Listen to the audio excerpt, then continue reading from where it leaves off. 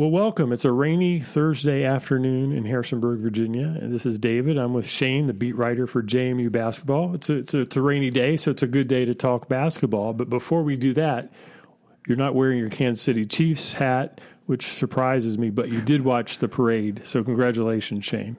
Yeah. It's a big time for everybody back home, and exciting time for the city. I mean, I think about it. My grandfather passed here fairly recently, and he was one of those ones who I think waited the entire 50 years, was there for those, Super Bowl I and Super Bowl IV, and you think probably going to see a whole bunch of them in your lifetime, and then you go that long without it. So it means a lot to a lot of people in my family and back home and everything, and pretty exciting time for that franchise. Obviously, I'm a baseball person, so I did see a tweet. Somebody took a photo of the parade on Wednesday and compared the photo to the last time the Royals won the World Series. I don't know if you saw that photo. And the person pointed out they were kind of surprised at the difference in the attendance for the two.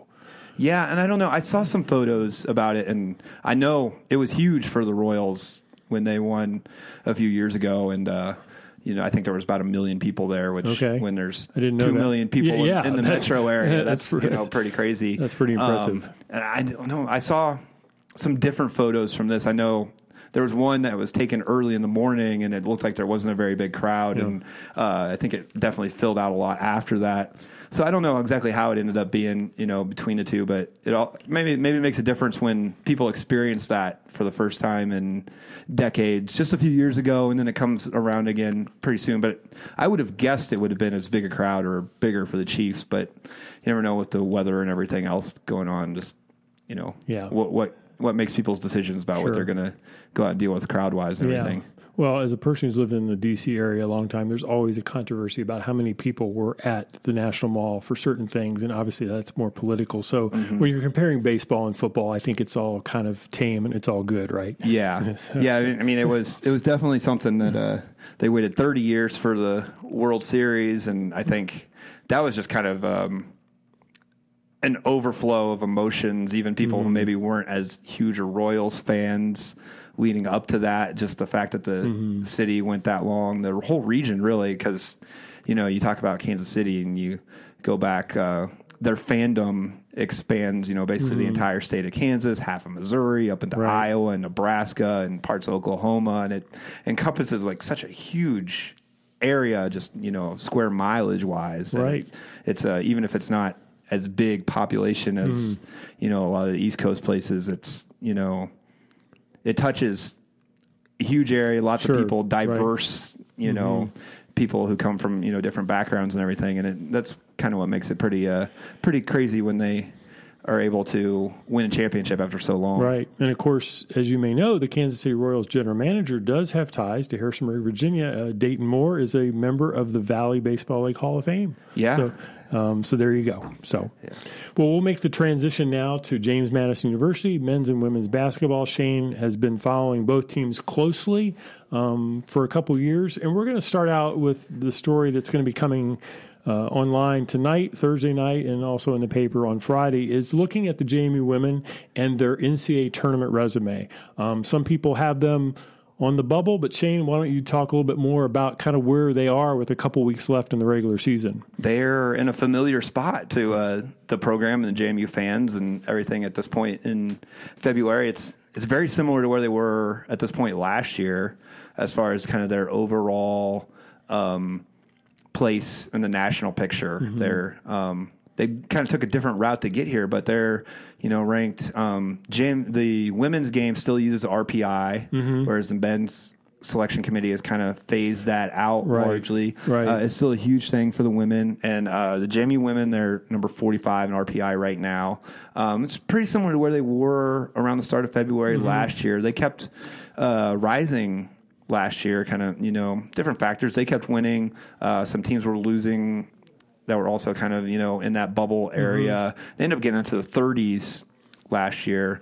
But, they're in that similar place where they're, definitely not a lock to get an at-large bid, but they're in the mix based on what they've done so far. What's going to hurt them is not having that real key signature win where, they let the Maryland game get away. Right. Virginia, it would be a little bit different because that would have been a road game. That's another team. They're right there at the same level, number 45-ish RPI. Winning that game on the road would have been a nice look for JMU. Probably the signature win for the Dukes right now is their win over St. John's at home. That's a top 50 win. They got a couple, top 100-ish wins, but they don't have that, just one where you look, practically speaking, I think we can all look at that Maryland game and think, they proved they can play with some of the best teams in the country. Right. Yeah. But the bottom line of it is when you start looking at, top 50 wins, top 20 wins, quadrant one, however you break it down, it was a loss. And it was a home loss. And it, doesn't do them as much good as it really could have if they could have just hung on and won that one. Right. And of course, now, we're to the heart of the conference play. So those opportunities have passed them by. Obviously, there's no more out of conference games.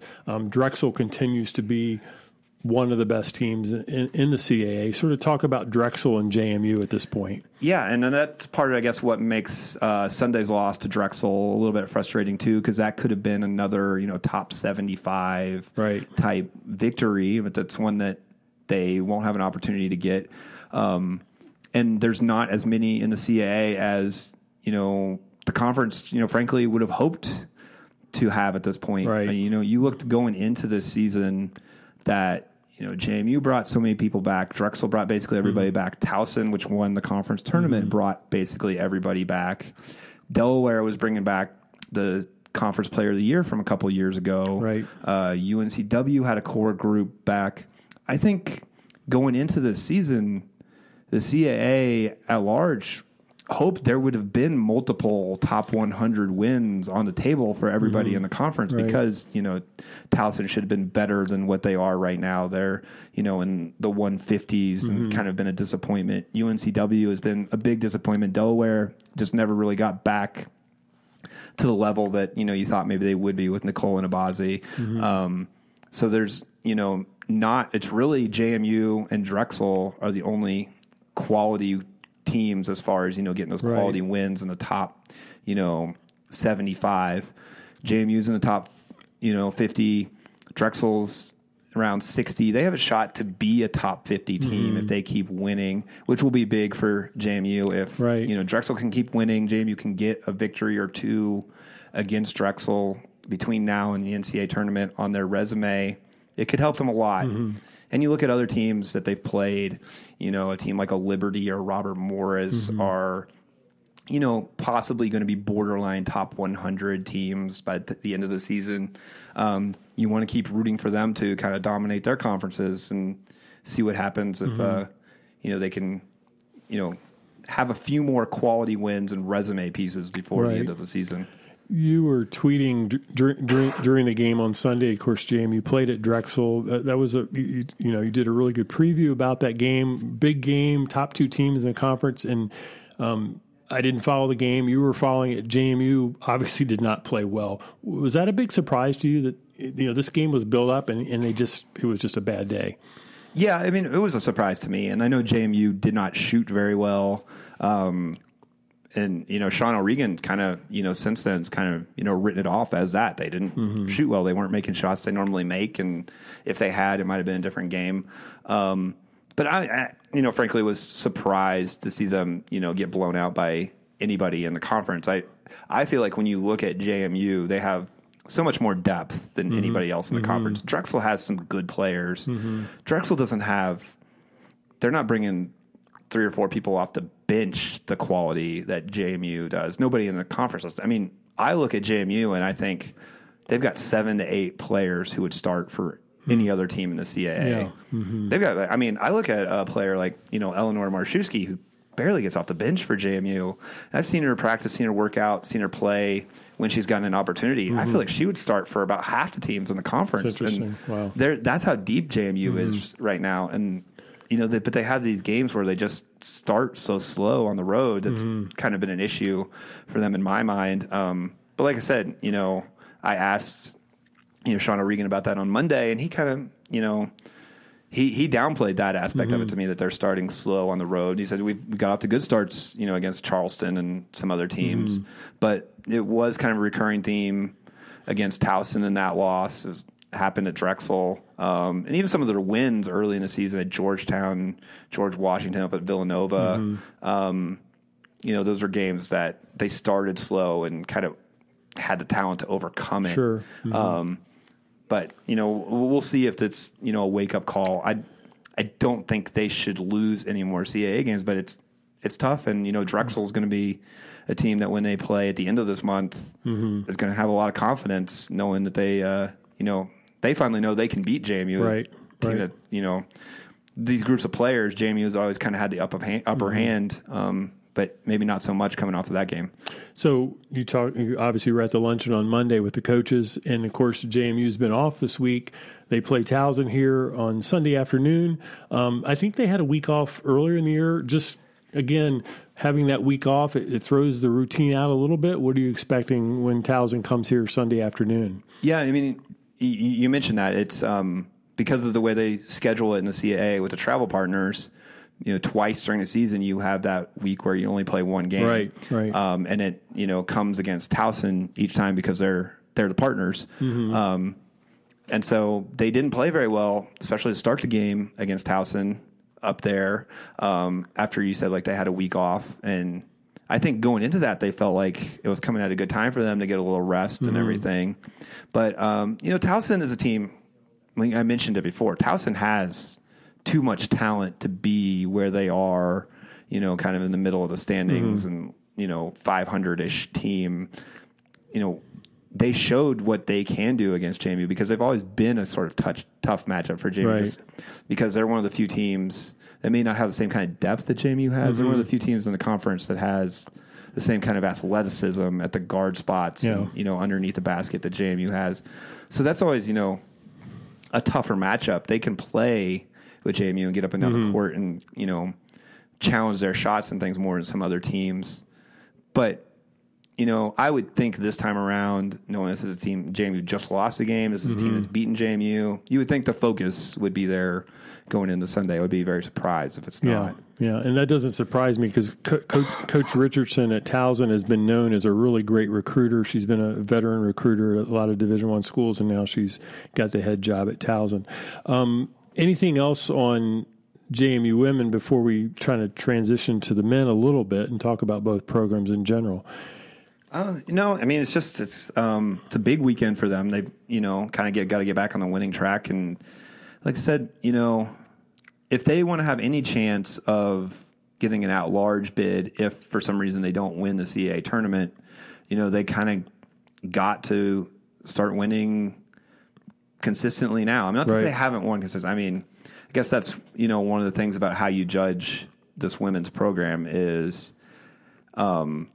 they kind of set the bar to the point where, just winning the majority of your conference games isn't necessarily enough. You've got to get to the NCAA tournament at some point, and, it's unfair to a degree that's put on you that sometimes that means you have to have a good weekend and can't slip up over the course of a 3-day tournament. Yeah. But, they've also had these opportunities where they could be sitting, comfortably in the NCAA tournament field right now, and they're not because they, have had, some, mental letdowns, whether it was a Towson game or the comeback against Maryland or a bad quarter against Virginia. Any combination of 2 or 3 of those eliminated their, almost a lock for the NCAA tournament at this point. Well, we're a few hours away from the men's game, men's team at JMU playing at Drexel tonight, and then their road trip for the weekend continues at Delaware on Saturday. And we're going to, Shane, you have an interesting angle that the women's program has been the cream of the crop in the CAA, or is one of the best. The men's team obviously is having a rough year. Talk a little bit about those two programs, and you've got a little feedback on social media about looking at the programs, and maybe talk a little bit about that. Yeah, and I mean, it is interesting when you look at it. I think the word I used during the women's game the other day was that it's inexcusable to get blown out by another CAA team. And, maybe that particular word is harsh, but I do believe that JMU just has too much talent to get blown out by another conference team. But then, the thing that was pointed out to me was that maybe I'm not as harsh on the men's team when they've lost 9 conference games compared to 2. And, it's perhaps a valid criticism. How much do you just beat the dead horse when it comes to the men's team that everybody knows they're not, playing the way they're capable of, that it's, by all accounts, a bad season at this point. They're, essentially can't finish above 500 in the conference, which I think was the benchmark everybody set for them. Right. It's, looking more and more likely there's going to be big changes at the end of the season. How much do you, I guess, harp on that when you're covering them day to day? And I feel like, I lay out the facts of the matter, and I've, even offered opinions that I feel like the roster is far too talented to have been in this, situation, and, a few, opinions here and there of like maybe what's gone wrong coaching wise. I don't think it's, necessarily fair to say that, everything that's been done by the coaching staff has been terrible, but there are definitely areas where they've been lacking as far as in-game adjustments and things like that. So, I think it's, probably a fair conversation, an interesting conversation to have, is like how you judge this men's basketball team and the program itself against, the women and basically every other program on campus where they've had, levels of success. Right. And, it's tough to figure out exactly, where they stand, because I don't think it's apples to apples just to say like, okay, the soccer team wins the CAA championship, so the men's basketball team should also win the CAA championship. There's different things that go into it. What your peers and competitors, what they put into it, makes a difference. And, I've said this before, there are 350 some Division I programs.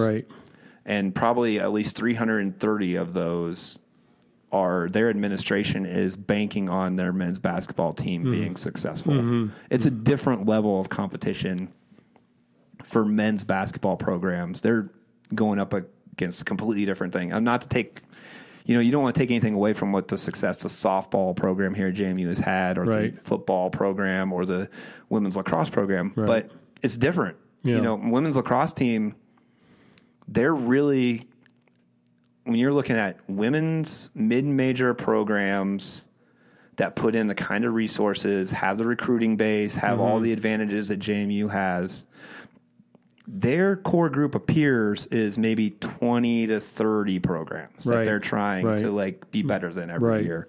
Completely different situation compared to, everybody in the CAA is banking on their men's basketball team being a moneymaker and successful. And, almost every mid-major conference is that way. It's a different situation. So I don't think, JMU's men's basketball program should be at a much higher level than it is right now.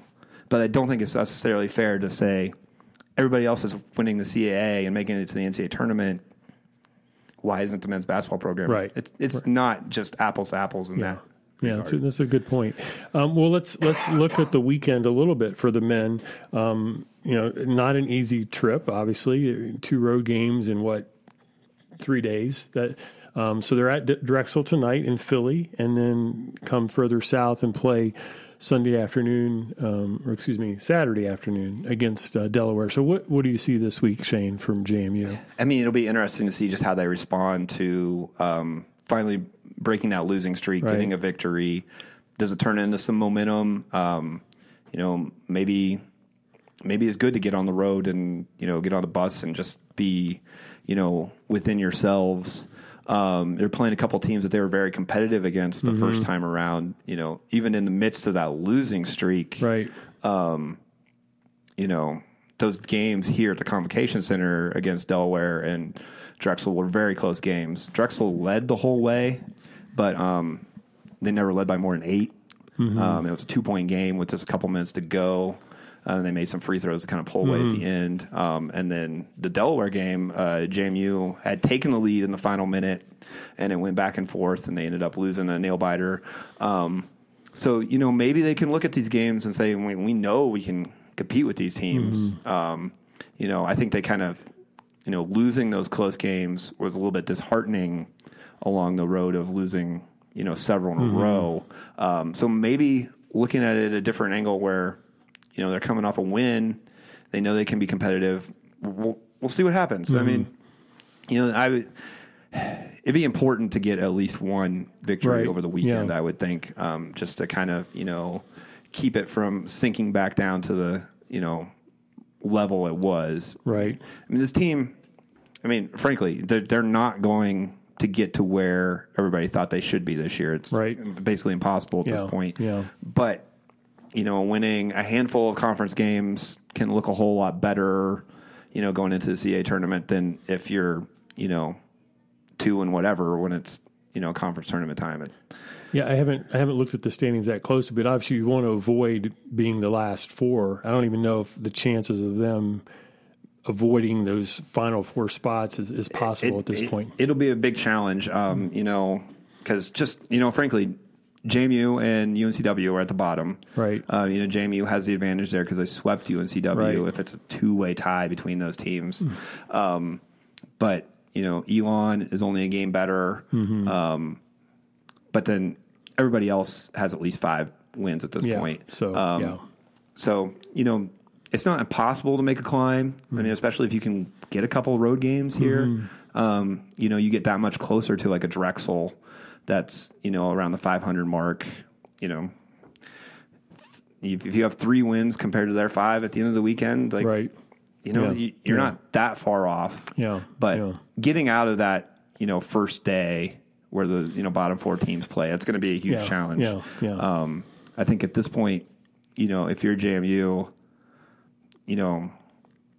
what do you try to play for? You try to play day to day, obviously, game to game, but you don't want to finish last. If you can, finish ahead of UNCW or ahead of an Elon, that could make a lot of difference as far as just your mental aspects. I'm not sure anything at this point, other than winning the conference tournament, really can salvage the season. There's going to be, I think there's going to be some major changes in this program. I think everybody's expecting a coaching change at this point. Saying anything anybody's not, talking about. But from what I hear, there's going to be changes that go beyond that. There's going to be changes to marketing and, communications and things going into this new building that they're just going to try to,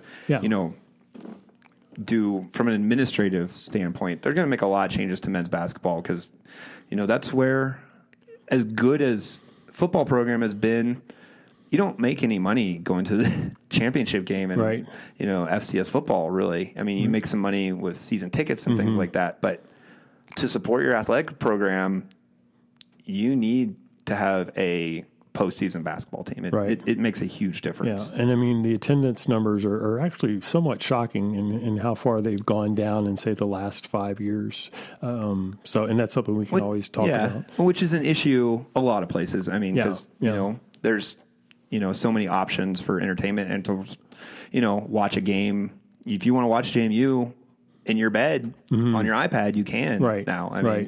We can get into the whole, cost of that and that's a completely different episode. But, that option exists for people. Whereas, 20 years ago, if you wanted to watch JMU basketball, like, you got to go to the game. But, so that's an issue everywhere. But at the same point time, if this program was a winner, and I'm not even talking about, a top 25 winner. I'm talking about like a team that you felt like had a reasonable chance to win the CAA in any given year. I think this community would certainly, show up for it. Yeah, I was talking to somebody today, just reminding me about, the 80s and 90s when there were 5,000, 6,000 people in the building, and it was pretty loud and exciting. And, they are going to open up a new building next season, and there's always change with that. And it's interesting, your comments about marketing. On the court, just maybe, you've seen them certainly a lot more than I have. Just watching them the other day, it's been pointed out, Wilson is a really nice, inside player, but he's really their only inside player, right? In terms of major production under the basket. Yeah, Zach Jacobs has had a pretty nice season, but he's a role player. you're not asking him for more than, right. 6 to 7 points a game and, maybe 5 to 6 rebounds. And he'll block some shots and, he's a nice guy to bring off the bench. But yeah, he's, Dwight Wilson is the, main guy underneath who really gets it done for them. Just lastly, before we wrap up, in terms of personnel, any JMU men's player that you feel like has played well? I mean, they have a lot of nice pieces, but anybody that you feel like has really played well the last few weeks? I think I would single out Darius Banks here recently. I don't even know if the stats necessarily back it up, but probably since the second half of the Towson game, he's the one guy who's kind of brought that consistent effort, and it seems to have been, something sparked in him that like he was not happy with the direction of the team, and maybe is even willing to step outside his comfort zone as far as whether it's calling somebody out or like he mentioned the other day that he just asked guys to come tell him what was bothering them, whether it was a basketball issue or, something else, or they're just, hearing rumors or, whatever that was, they don't have anybody who's going to necessarily be the guy who's going to stand up and shout on this team, which I think is, proven to be a little bit of an issue just from the way the personalities blend. But I would give him credit for being the one guy who's maybe tried to step out of his comfort zone and try to make something work. Just looking at their roster, they only have one senior on the roster. You always talk about senior leadership. Maybe there's a senior that, it's their last year of their career. They know that their career is going to be over. Maybe that would be a type person that would be in some people's faces saying, look, this is my last chance here. Do you think that makes a difference, only having one senior on the roster? I think to some degree, but at the same, it's like you said, there's not anybody necessarily who has that, level of clout plus this is my last go around. Right. But at the same time, Darius, Matt, Lewis have played so much since they were freshmen. Right. They both are, scored over 1,000 points in their career already. They basically have the same kind of experience that a lot of seniors have, and kind of knew they were in that leadership role. It's just, something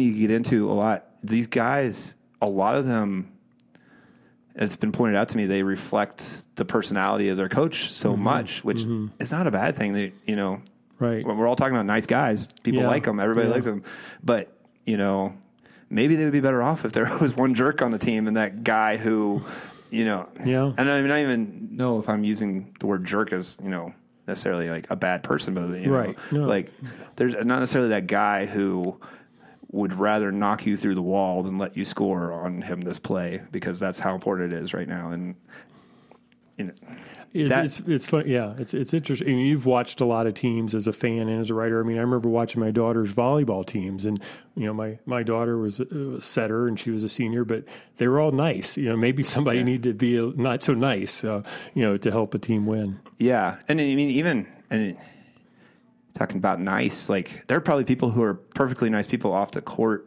but you don't like playing against them. And I don't know if JMU really has any of that guys right now, like people just hate to play against. It's interesting. Well, Shane, some really good insights on both programs. We're almost to middle of February. This is a great month for basketball. Obviously, March gets even better. As we wrap up, anything else on the two JMU programs as we get ready for another weekend of basketball in the CAA? No, I guess we'll just come back and do this next week and see where they both stand after a couple games. Well, great, Shane. Congratulations to your Chiefs, and great to talk hoops again.